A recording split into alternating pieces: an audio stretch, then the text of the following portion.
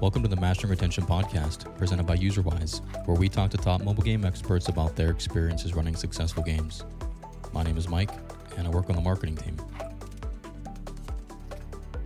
This week, Tom speaks with Sam Abbott, head of monetization at Rec Room, about how to use player segmentation to help increase in-game purchasing and overall user engagement. We hope you enjoy.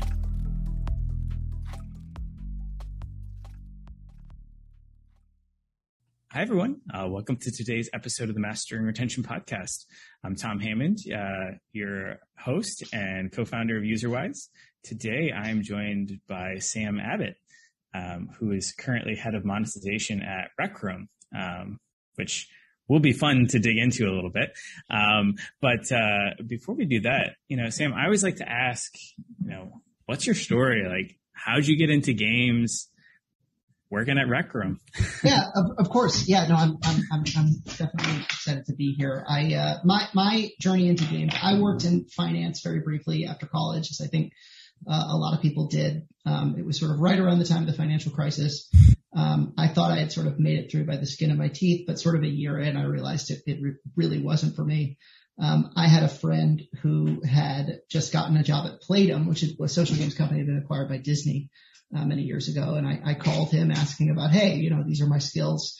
What do you think? Do I have a shot? This was sort of at the time that social games was exploding and there was this huge need for data-driven thinking. And I knew how to work a spreadsheet, and I sort of found my way in the door as a data analyst. I started at EA. One thing led to another, and I ended up getting a job at another social games company, Playfish, that had been acquired by EA. Playfish sort of merged into the mothership pretty quickly after I joined, and I sort of hung around in various capacities, data science, data analytics, product management, a little bit of production at EA over the course of about 9 years. And I got to do a lot of different things there. And then basically that turned into a 2-year gig at Scopely, where I really kind of wanted to hone my craft and go deep on product and work with just the best people in the world. And then basically, I think there's been a lot of changes and a lot of emerging new business models. And obviously UGC and the rise of that has been the one that speaks to me in the most interesting way. And so opportunity at Rec Room came along a little over 2 years after that. And it just seemed impossible to skip out on. And I ended up getting it. And here I am. So that's basically my story. So for folks that aren't aware of what Rec Room is, like, what is it? What do you guys do? Yeah, so Rec Room is a mass market, set of virtual worlds, games, and experiences that is mostly powered by user-generated content. It started as a VR app, but it is what we call a radically cross-platform social app. And the idea is that you have your avatar and you have your private space, but it is sort of this universe of worlds and experiences, and there's all kinds of content that you can collect and wear and have fun, and it's deeply social. And so what started as, a VR hangout space has turned into like a sort of massively cross-platform experience that pretty much anywhere you go, you can sort of experience all different kinds of, rooms and experiences and content. So that's basically, I think, Rec Room in a nutshell. Yeah. How different is it from, say, Roblox? Well, I think obviously, both Rec Room and Roblox are powered by user-generated content. I think that Rec Room has in it the DNA of a VR app, and not that it's VR specific. I think, Rec Room is very strong on console and is growing really fast on mobile. But I would say the biggest difference is that in Rec Room, you have a really, really deep attachment to your own avatar and your own space. And that basically, Rec Room does not exist solely for the purposes of that avatar and your quote unquote metagame experience, but it also doesn't solely exist for the purposes of your relationship with the experiences you have in Rec Room, right? There's a lot more channel surfing, I think that is probably the easiest way to differentiate between the two. But there's probably lots of other differences, but that's sort of the one that I use as a good understanding of, where we can get better, where we can learn from Roblox, stuff like that. That's great. So, Sam, one thing that I noticed, as I was, getting ready for this conversation, you actually got your degree in economics from Harvard, which, first off means you're probably much, much smarter than me. But secondly, I was curious, I didn't see game economists, in any of your history. Have you ever done any sort of like game economy stuff? I think of myself as a bad system designer. Yeah, I think that basically, as a data analyst and as a product manager, you have to think about systems design. I think that the strength of your ability to manage the KPIs of a live game is only as strong as the strength of your foundational system. And that foundational system, in my opinion, is comprised of two things, one of which I have zero skill at, one of which I have a little bit of skill at, right? And the zero skill is understanding what makes for a visceral moment-to-moment fun experience, and then what is the infrastructure that you build around that visceral moment-to-moment experience. And that's where system design comes in. That's where game economy design comes in. Like I said, I really sort of started from my ability to hang out in Excel and do lots of modeling. And I just sort of picked it up from there. And early in my career, I got to work with some of the smartest people like ever at game economy design. So I just kind of stole from them. I love it. Cool. So I know you've worked on probably one of the biggest mobile games ever, which is Star Wars Galaxy of Heroes. And I thought it would be interesting to talk today about, kind of play to win mechanics. And I'm curious, do you think that Galaxy of Heroes has elements of pay to win? I'm biased. I still love Star Wars Galaxy of Heroes. Stopping playing it was harder than leaving EA. And I was at EA for almost a decade, and that was pretty hard. So I think when I think about pay to win or how people perceive pay to win or talk about it, it seems like a negative, right? And so I think the short answer to your question is yes, in that basically people will spend money for virtual currency that they can use to gain power for their characters at a rate that is faster than the competition, and they can use that to eke out wins. And so it's a few steps removed. I don't believe it sabotages the experience for people who don't pay. I think technically speaking, I would be remiss if I didn't call that pay to win. So I do think that those elements are there, but I think it's important to sort of say that I'd love to use that term devoid of the connotations that that's evil or that sucks for everybody else. But yeah, fundamentally that is a big part of how the system works.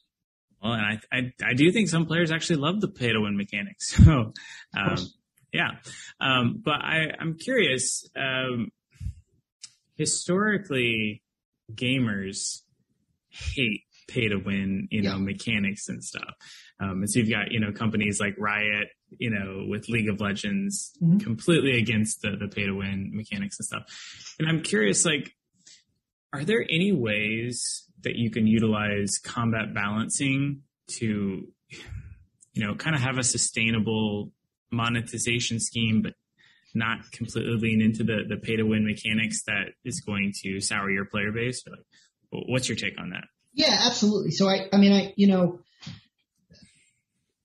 you can't have, in my opinion, you can't have a really effective, sustainable combat-based game without the combat being able to stand on its own 2 feet, where the strategic decisions that you make and the investment choices that you make in terms of what you're going after, whether you're grinding or paying for it, that these are sort of foundational elements that no swipe of the credit card should be able to undo.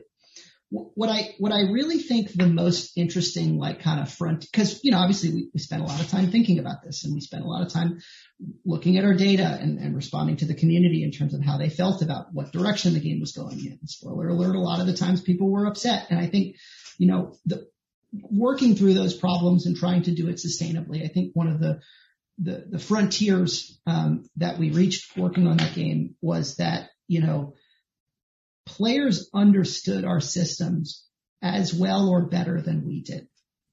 And a big part of what we had to do was come up with a good use of their time.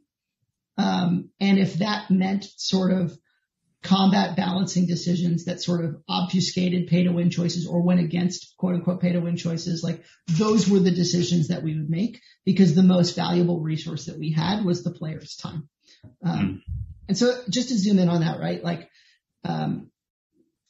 you could be operating, and this is once you nail like the foundations of how to balance the economy and all this other stuff. Like a lot of this doesn't hold up. But if you manage to sort of get out of that sort of, if you manage to move up the hierarchy of needs, where you're really thinking about how can we create the best game possible while sort of sustaining our business, you can break down how a player spends their time in a way that says, I might not be making money off of this player right now, but anytime I want to, I can. And that basically their engagement with the system is really about, are we as the developers matching the maximum amount that a player is willing to pay and not going over that and sort of sabotaging their long-term relationship with the game. And so the reason why this goes back to combat balancing, just to zoom in that more, is that like, I think that if you are running a top-end meta in a core or mid-core game, and you're thinking about sort of the 12-degree rock, paper, scissors, chain that you're putting together in order to create an interesting meta, the easy answer, of course, is to just power creep and hard counter and power creep and hard counter. And basically the point is you can get away with doing that once, but the first time you disrespect your player's investment that they make in that, they're not going to be willing to go along with it again. And then basically, even if you can retain them, you're essentially like you've developed an unsustainable relationship with how you monetize them. So basically like stealing from the great games of the age that don't use pay to win tactics, where you're basically trying to build out breadth of reasons to unlock this character, reasons to invest in this character, reasons to play in a different play style versus just reasons to win. You can pretend like it's good for your monetization, but the reality is that very often it's not, but it's good for your retention and your long-term sustainability. And I think basically what you want to do is you want to be making investments in interesting combat choices over time, whether or not they actually help grow your business or not, because if you can keep people around with that kind of novelty and engagement and excitement and remixing of what the game is, then you have all kinds of opportunities to monetize at the most sustainable rate you can find. Yeah. Can't grow that ARPU curve if the players are churned.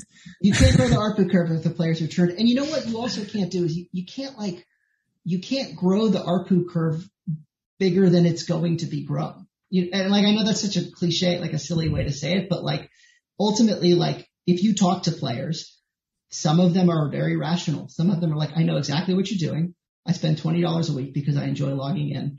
And I'm going to do it forever. My father-in-law does that. He's basically, that was the conversation he had with me when I found out he was a huge Star Wars player, still is. And the reality of the situation is that, you can't double that person's investment overnight just by power creeping. Or if you do, they're not going to be around in 6 months. Like this. Yeah. So a couple things you said in there that I thought were particularly interesting. So you said it's important to match what a player is willing to pay and not going above that. It kind of, as I'm thinking about that a little bit, like I could see a scenario where, Johnny can spend $5 a month and Cindy can spend $100 a day and, all sorts of variations in there. So I'm curious, like, do you have any examples of what that means to like actually do well, or like, have you seen it go terribly wrong or seen it go like really well? Like, I mean, I think I've definitely seen it go terribly wrong, right? That like, I can think of an instance in which like and this is on Star Wars or this is on RPGs at Scopely, where you fundamentally sort of push the way you want to release a character at the end point of the meta. And you start to release that, like basically like, let's imagine, I can't remember which character it was in Star Wars, but let's say it was, Jango Fett or whatever, who I don't think it was him, but it was a pretty iconic character. Yep. And at the end of the day, you are looking at a distribution of how much your players are willing to spend in terms of money and time. And fundamentally, you come to the decision to say, I'm going to use these mechanics to push this price up a certain percentage. Character's brand new. We know the character's very good.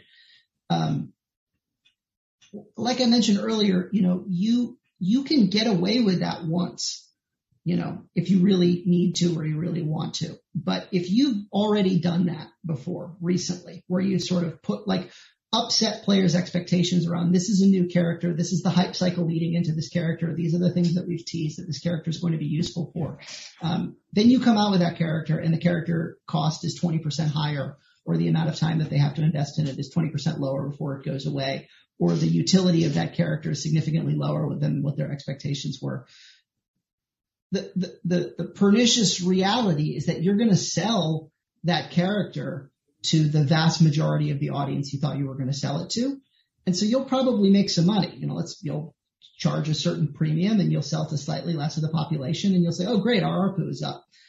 And then you'll realize you converted, a fraction of the people in all of the follow-up investment spend. Or the next time you release a character that comes even close to that price point, they're comparing it against that character. And so one persona is satisfied to the exclusion of all of the others.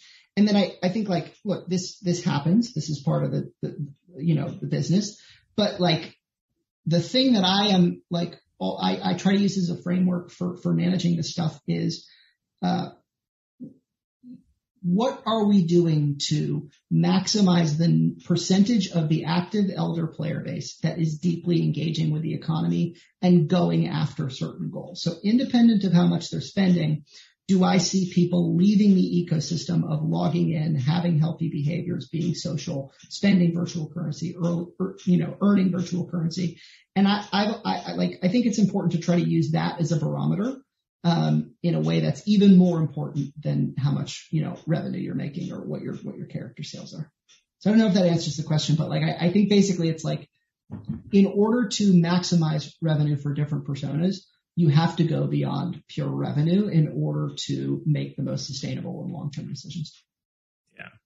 So maybe slightly going off to that a little bit, is there a good way for me to figure out, for your dad, that he's willing to spend $20 a week and that's it? Is it just a matter of tons of A/B testing or ways that I can segment it, or having all sorts of offers all over the time? I think that is the most scientific and foolproof way to do it. It's very labor intensive. You have to have a large audience in order to make it worthwhile. And your economy has to be built so that you can actually surface, test, and sell them things in that regard. But short answer is that you sort of need a battery of tests and a battery of natural experiments to try to determine there is slack in the system versus there is not slack in the system. Yeah.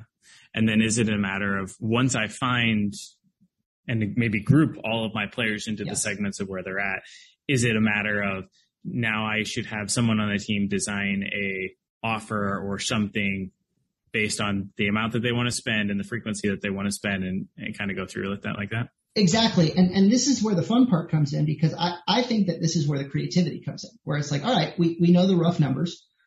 We know what these numbers will generate in terms of how much revenue and how many people are involved and all this other stuff. Now, what's something cool that satisfies those criteria that you can make for the players? And this is both offers, but this is even features and game features. And I one of the common things I try to default to in this world, and even in my new world, is even if there's a lot of different ways to think about the experience that you're designing, a big part of your job, as a product manager, is to sort of go into Terminator laser vision and say, all right, bottom line, what does this do for price times quantity? This isn't the way that you should be designing. You should hand these things off to a designer who knows how to create a good experience and, speak for the player, but making sure you're validating your strategy by saying, as long as these are the goals, let's satisfy those goals any way that you want. And that's usually the way that I would kick off a project like this, which is to say, here's roughly what we know about our spender behavior. Here's the kind of thing we've been talking about doing. Can the team square that circle? And if you can, then go nuts, be as creative as you want and push back and challenge. And that's how you end up with really, really good, designs of offers or features or interventions that still satisfy the business goals. That's awesome. I love it. Okay. One final question on this subject before we continue. You mentioned, ideally you want to avoid and I see this in basically every RPG I've ever played, right? Which is you power creep and then you counter it and you just keep going through that. Do you have any examples of how to not do that so people can kind of wrap their minds around it? Because I feel like the default thing is to do a power creep encounter. Yeah, I can give an example of, I'm not going to be able to tell the whole story because it was a while ago, and because all of my friends, who were involved in, like, we all worked really hard on this project. It was something that we were proud of, but I think basically, like, thinking about the introduction, and this is very sort of a silly niche example from Star Wars, thinking about the introduction of Jedi the Jedi version of Revan, right, the character from the title character of Knights of the Old Republic.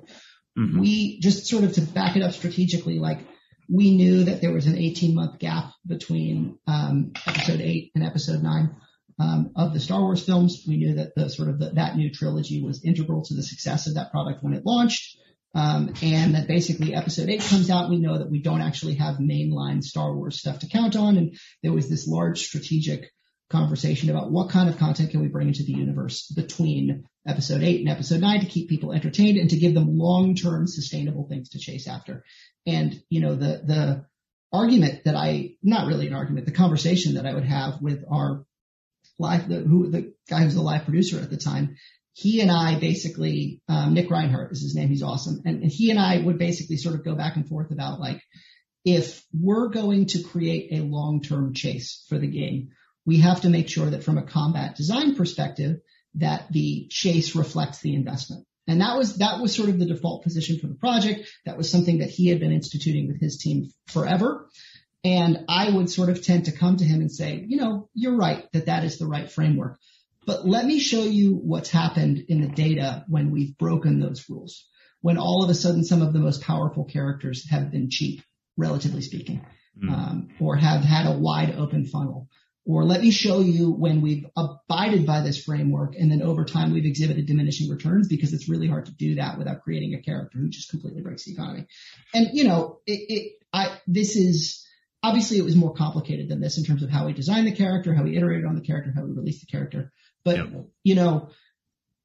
the idea was that breaking the pyramid of investment is too tempting from a business result, even from an engagement result. Like, forget about money. Like, oh my God, I can get this character for free and then, power them up. And this is so exciting. And now I'm going to spend a bunch of money on gear and I'm going to go to my guild, and it shakes up the meta. And, this goes back to, like, one of my other, like, life lessons is that you always live long enough to see the long-term consequences of, like, short-term decision making. So this was a situation in which I was tempted by, what you get from breaking the pyramid, and, Jedi Revan was a monster, and it was really, really hard to unwind. And it was really, really hard to follow up to that character release with different strategies and ways of releasing new characters and engaging Star Wars fans without sort of sacrificing. And I'm sort of bastardizing the story of how it happened, but, like, that is a very good high level example of what happens when you whatever the analogy is, when you get tempted and you succumb to that temptation, and you can't do it because then you spend 18 months regretting your decision. It's like, that's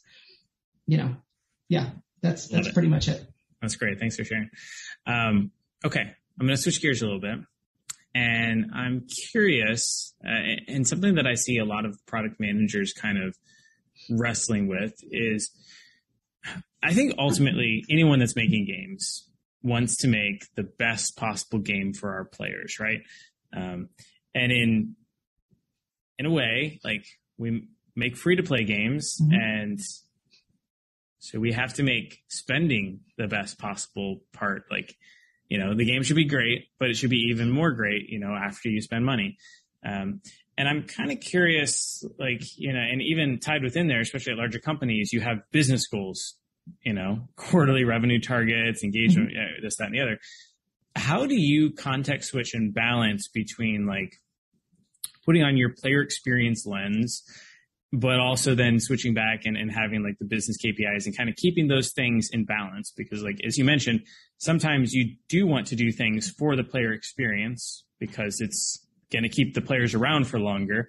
But at the same time, you also have these kind of business metrics that you have to kind of hit. So what's your process for switching between those two? Yeah, this is such a great question. It's a question that everybody, like, thinks about all the time. Right. And I think, my preferred approach this is something I've developed over time, and I got wrong at first, and particularly coming to Rec Room and specifically sort of deciding to come to Rec Room and embrace, a different way of approaching this than being so relentlessly, monetization focused is the framework is this, right? A product manager, should not enter sort of the space or work with a game team with the idea of sort of succumbing to an idea of a gray area or, a set of compromises that they're willing to make from a clear vision. My preferred approach is that basically there is no like gray hat approach to thinking about your business goals. There is sort of the things that you will do and the things that you will not do. And so just to sort of expand on that a little bit more, if you have precision around what your principles are in terms of the ethics of running a business that's also a game experience, you put those principles above everything else, right? You put them above revenue, and, maybe you can't talk about that, in that way. Maybe that's not exciting for Wall Street to hear, but it kind of is, because it provides clarity and certainty to say that, at Rec Room, like one of the most important principles that we have is it's a small world. And it's a really awesome, like, kanji that you can put on the wall and you can point to it and say, are we violating this? And if we are, we're not doing it. And it doesn't matter, how much money it makes. But I think that's very different from saying we're going to find a way to do ethical monetization, or we're going to find a way to do sustainable monetization, or we're going to sand off the edges. It's like, no, like, for example, changing the value proposition on something after selling it to a player is a violation of It's a Small World. I took your money, and then I like that sort of decision is something that you really can't do.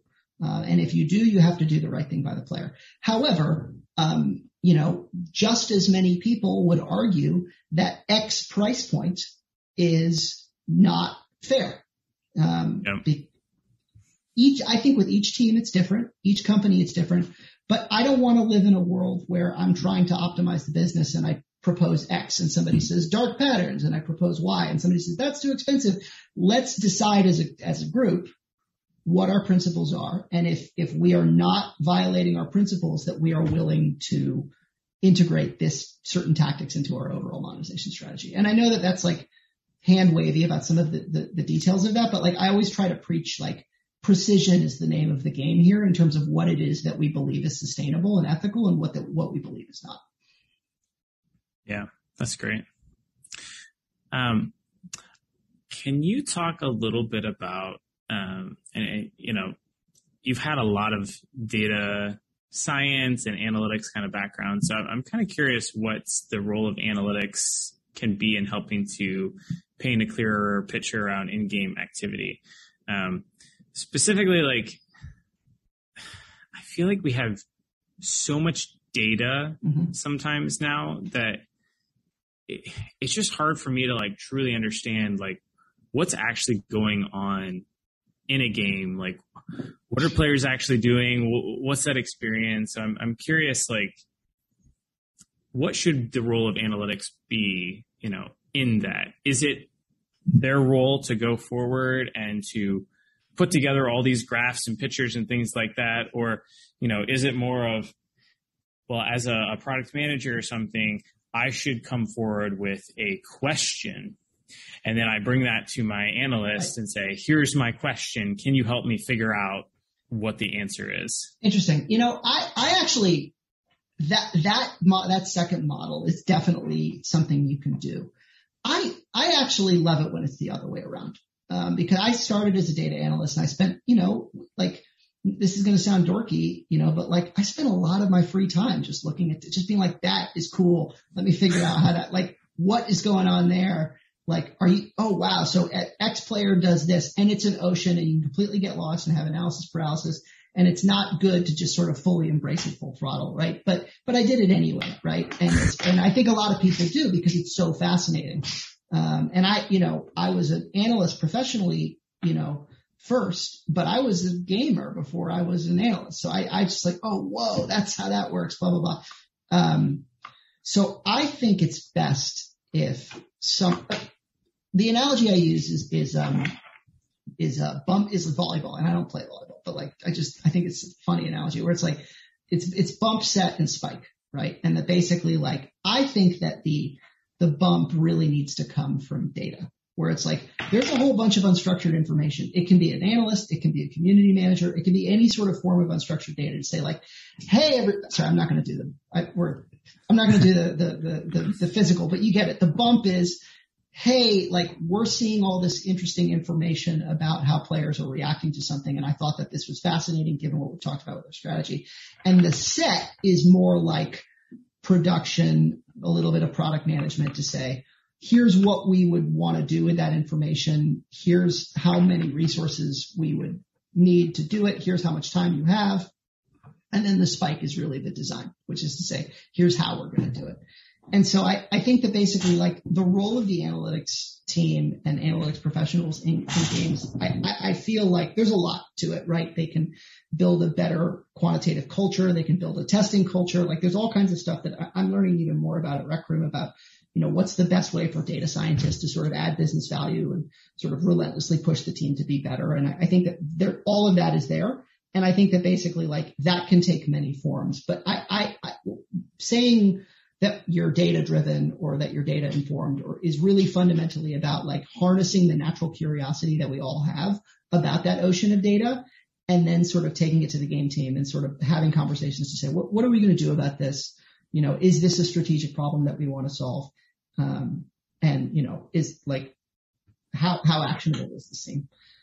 I think the second part of, you know, the role of analytics, of course, is also just to sort of measure the success, you know, of different initiatives. And that's where the loop comes in, where it's like, okay, we took all this information, we put together a plan, you know, we validated it, we built it, we shipped it, we're live operating it. How's it doing? And that's where, you know, you have to sort of filter it back both through the ocean of unstructured data that everybody has access to, but also in that mechanism that you said, which is basically sort of a product person asking the analyst, hey, like, we really wanted to do X. Like, did this work?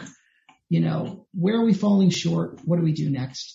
And that sort of virtuous cycle is, it's pretty common now, but I still love it. I still find a lot of joy in executing it. Here's another one for analytics. Everyone likes to talk about game economy and how game economy touches every aspect. And, you know, if your game economy goes awry, it can mess everything up. But what sort of roles does analytics play in, like, how do you know if your game economy is messed up? Or, like, what are the things you should be watching for of, like, the currency and, you know? Yeah. Yeah. Well, what's your take on that? Yeah. You know, I think, I don't really think that anybody, you know, like, we've all sort of developed different approaches to this. It's going to be a never ending cycle, right, of working on game projects and interactive projects and getting better at understanding virtual economies. And now virtual economies are having more and more real world value. And this is, you know, I don't think anybody's sort of, or at least I certainly haven't felt like I answered this problem, but I do have, like, a couple of tools that I think are really valuable. And like I mentioned this earlier, which is to say that, like, one of your guardrails has to be about aggregate participation in the economy. And that basically, like, you can be operating off of game, like, business KPIs. You can be operating off of, like, complex behavioral KPIs. But a lot of those KPIs are based on averages. A lot of those KPIs are sort of divorced from some of the economic contexts that lead to them. So, like, for example, you know, if you're motivating a whole bunch of players with hard currency as rewards, theoretically, you know, only a handful of players would get those rewards, and only a handful of players would ever sort of get sourced an amount of virtual currency that, you know, is enough that you would need to be worried about. And I think we all spend a lot of time worrying about that, but I think the reality is, what really matters is, are players still in the system when they get what they want?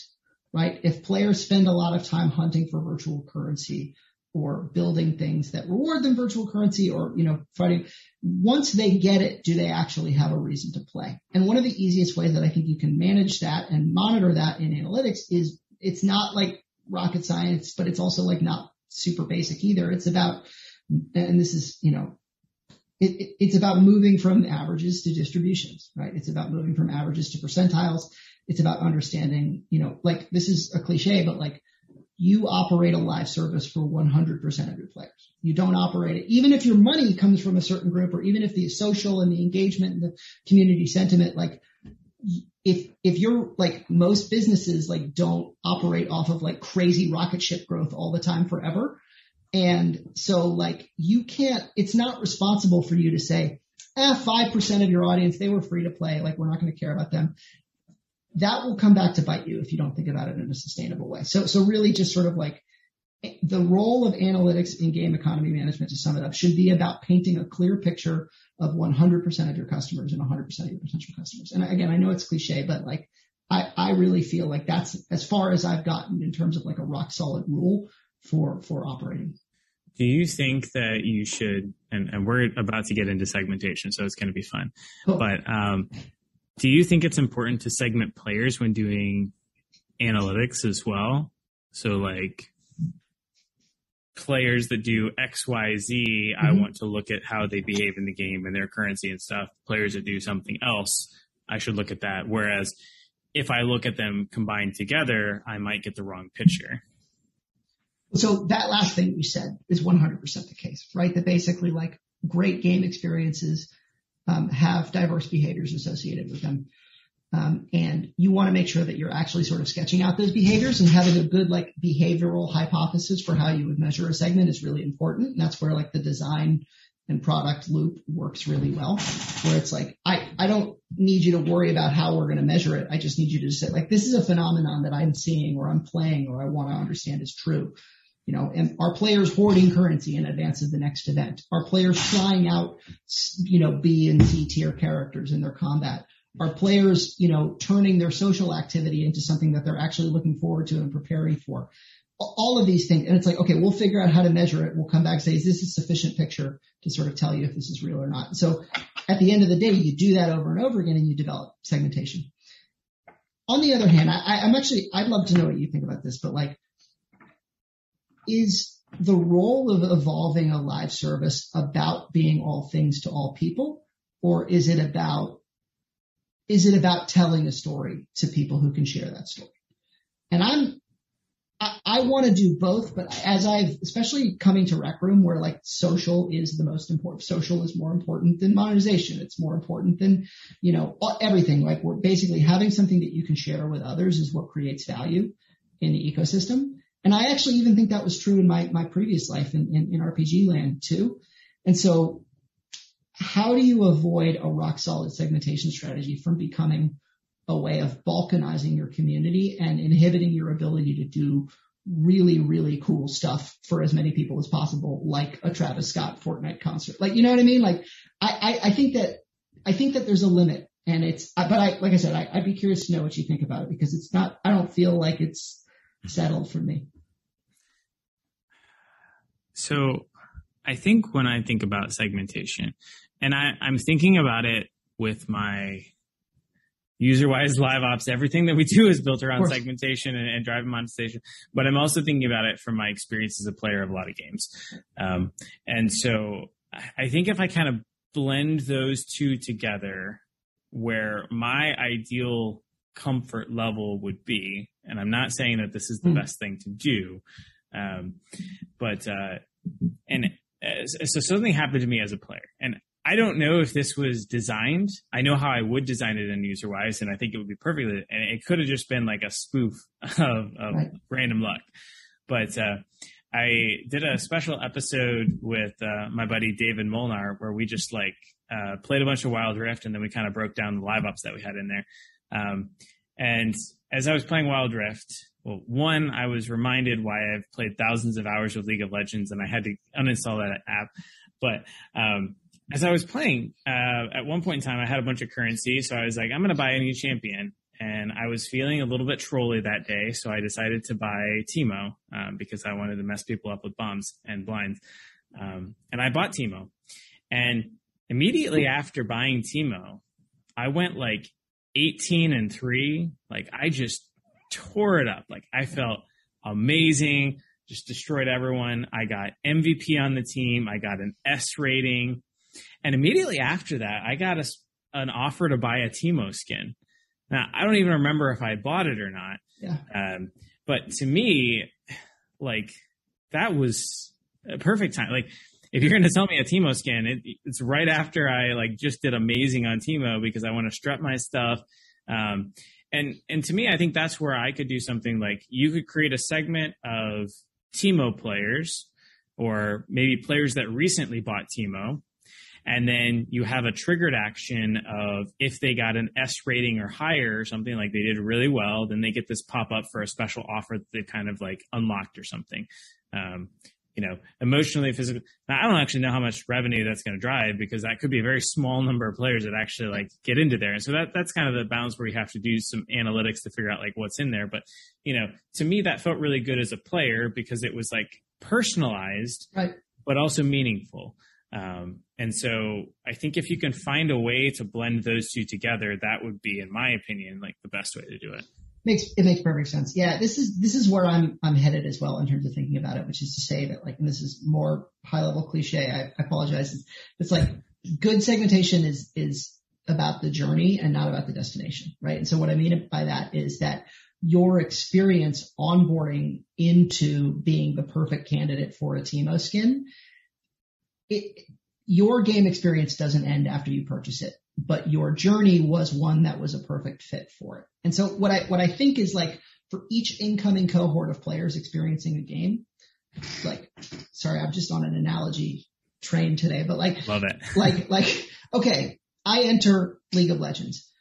There is a party going on all the way out at the end of the user lifecycle, right? Where everybody knows the meta, people are excited, they have agency in what the game is, they yell at the devs, they like it's a party, right? Yep. We love that party. Live ops is that party. It's sort of the main factor behind, one of the biggest growth engines in games in the last 10, 15 years. But a new player is not part of that party, right? And I believe that the role of segmentation is to optimize the journey to join that party, shorten the journey to that party, personalize the journey to that party, engage and monetize the journey to that party. And so basically, like, I think the real question is like, how thoroughly and concretely and intentionally was that journey that you had designed?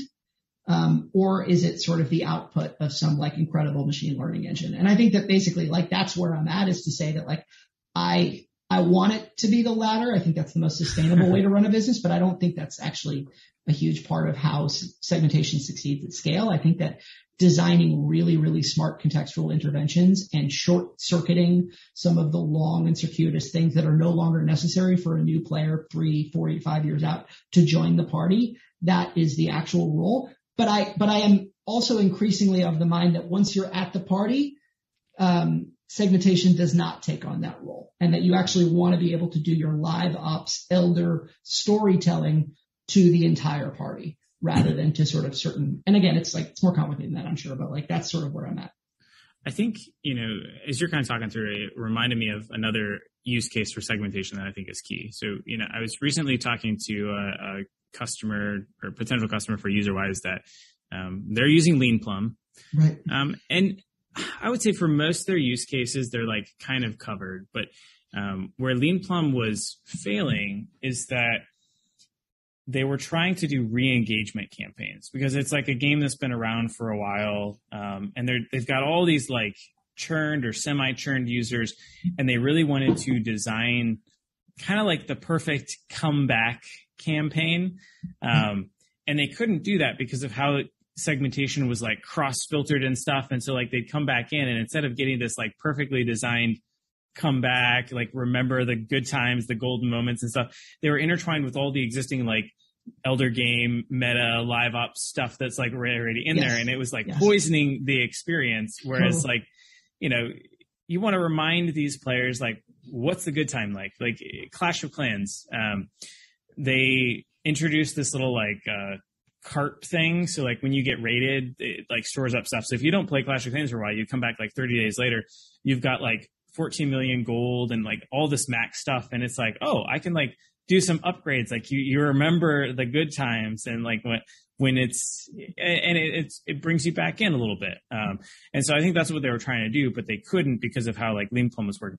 But I think segmentation can work really well for those types of campaigns too, because you almost want to like separate out these players to design the perfect player experience. And eventually you do want to merge them into everyone else. But for a little while, you might need to separate them. And that's where segmentation can be really key, I think.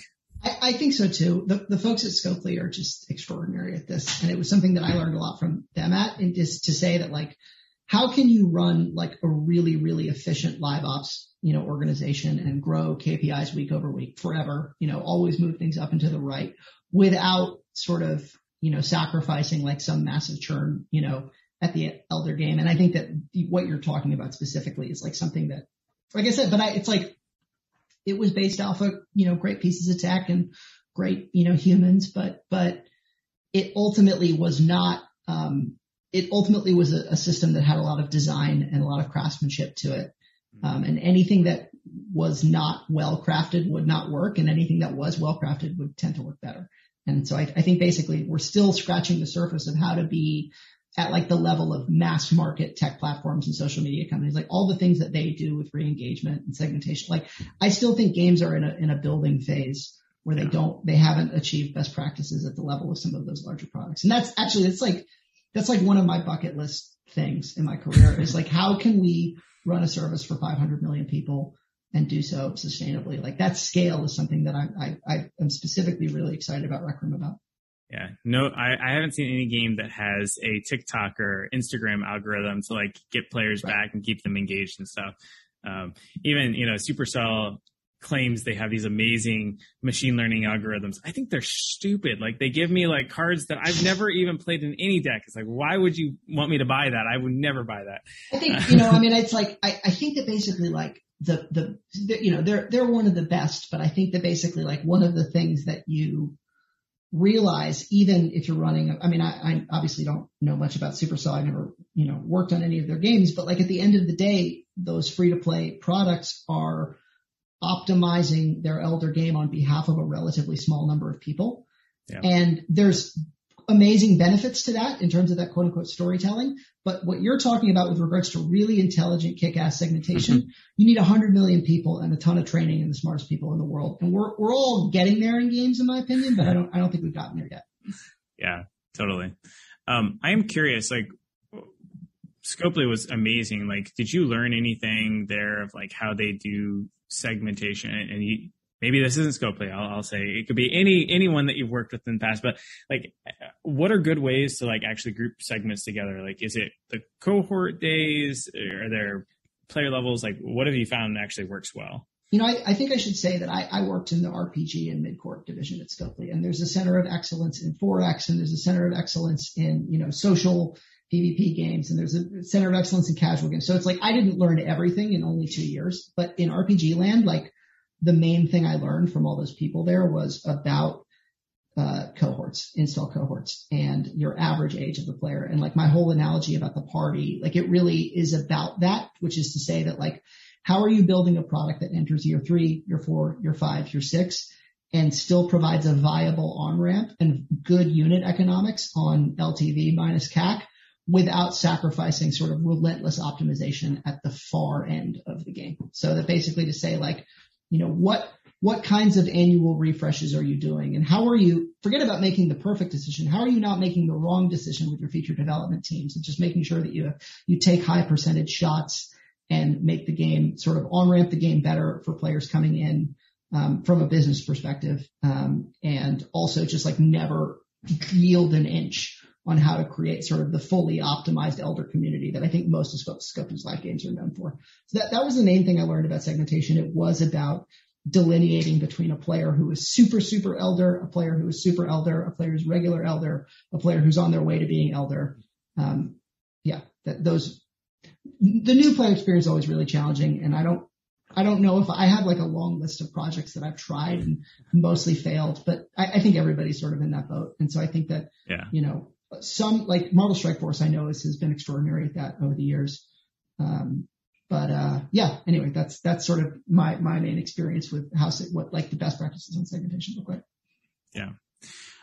Well, I wanted to talk a little bit about marketing and pre-install efforts, but I don't know that we have time, but I do want to cover just some monetization stuff real quick before we end. So I think there's been some really aggressive monetization tools. And I'm, curious what your take on things like loot boxes, rotating shops, events, gotchas, social pressure. What's your take on monetization, where we're at, where we maybe should be going? Yeah, I mean, I think it goes back to what we were talking about earlier, right? Which is to say that a lot of free-to-play mobile projects have fallen deep into the arms race, right? In terms of sky-high acquisition costs, and that these mechanics sort of came into fashion as a way of combating that arms race and winning. And, there's a lot of good 4X games out there, but and there's a lot of excellence in, the way that they were run, but I don't know, I kind of got tired of Game of War after a while, and back in 8 years ago. And I think that basically that being the apotheosis of great, super hardcore aggressive monetization to the detriment of a lot else.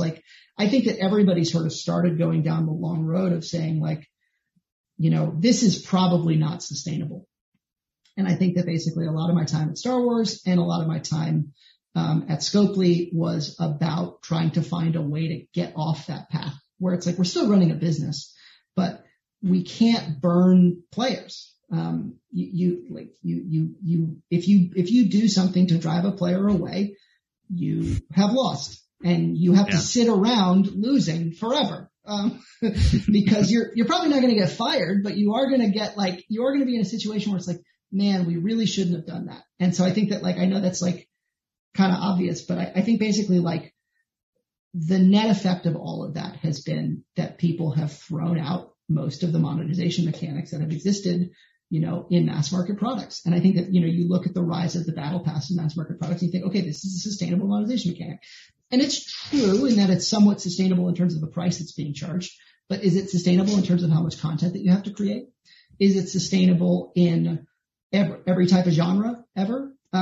Is it sustainable as more and more live projects become more powered by the players themselves, whether it's through UGC or through decentralization, all of these trends that are happening? I think that I feel like it's important to understand how these mechanics work and what they do with precision, because I think that they will be really valuable in the future in a more player friendly, more sustainable way. And I think that I'm trying to figure out how to sort of keep those best practices alive, lest we sort of run into a situation where we are all running pretty, suboptimal or, semi-sustainable businesses. So I think I'll always be a scholar of those kinds of mechanics, even if Rec Room is not a good fit for any of them, or even if, what we're doing in UGC will probably not integrate those types of mechanics. But I always want to, keep thinking about them and keep thinking about ways to sort of resurrect them. Sorry, and there's one other element to this, which is to say that if you figure out a really powerful way of monetizing your game, then you don't have to figure out 17 different ways of monetizing your game. I really am a big fan of not nickel and diming the players and giving them transparency and saying, this is what we're selling. This is how our business works.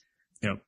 If you nail that and you are ruthless about that, then you don't have to monetize everything else, and you can avoid the malaise that sort of takes hold when everything is monetized. So that's why I want to keep thinking about aggressive monetization mechanics, because maybe you use one and then you don't have to ruin the rest of your game. That's something that I think is going to be really important for folks as they think about not just money, but scale. How can you make a great game for 10 million, 50 million, 100 million people?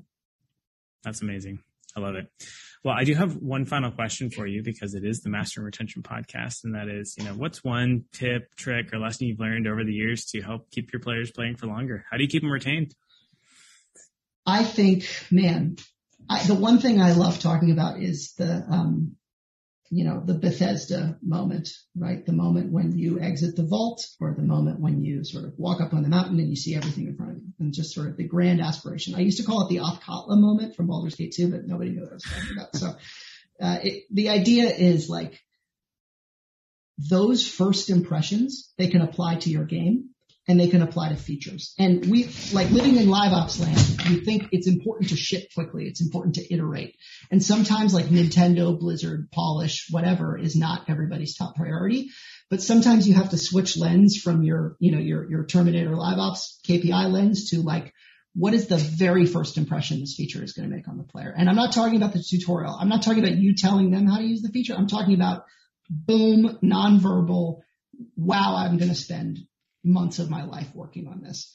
And I would overinvest in those areas and cut rigorously from things that didn't contribute to that. And I think that that's like, whenever I'm working on a new feature with a team, I probably say that over and over again to say like, if this doesn't kill you in terms of like, wow, this is absolutely, awesome and I didn't see it coming and it's huge and aspirational.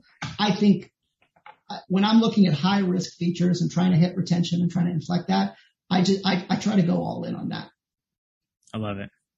Thank you so much, Sam. If folks do have, any questions for you or about Rec Room or anything like that, is there a good way for them to get in contact with you? Yeah, of course. On my LinkedIn, Sam Abbott, I love talking about UGC, and Rec Room's really an amazing culture and sort of shameless plug. Like we're growing like crazy and we're hiring all different types of disciplines. So if you want to, work on live ops, great. If you want to make features, great. If you want to be a server dev, great. If you want to do trust and safety, awesome. Like we're really growing quickly and tackling a million different challenges. And I like I said, the UGC, I think it's the most interesting thing going on right now. And like, I know there's a lot of Web3 stuff going on. I mean, it's not completely unrelated. I love RPGs with all my heart, and I left them to go tackle this because I think it is the future. And so that would be something I would always be happy to gab about with anybody.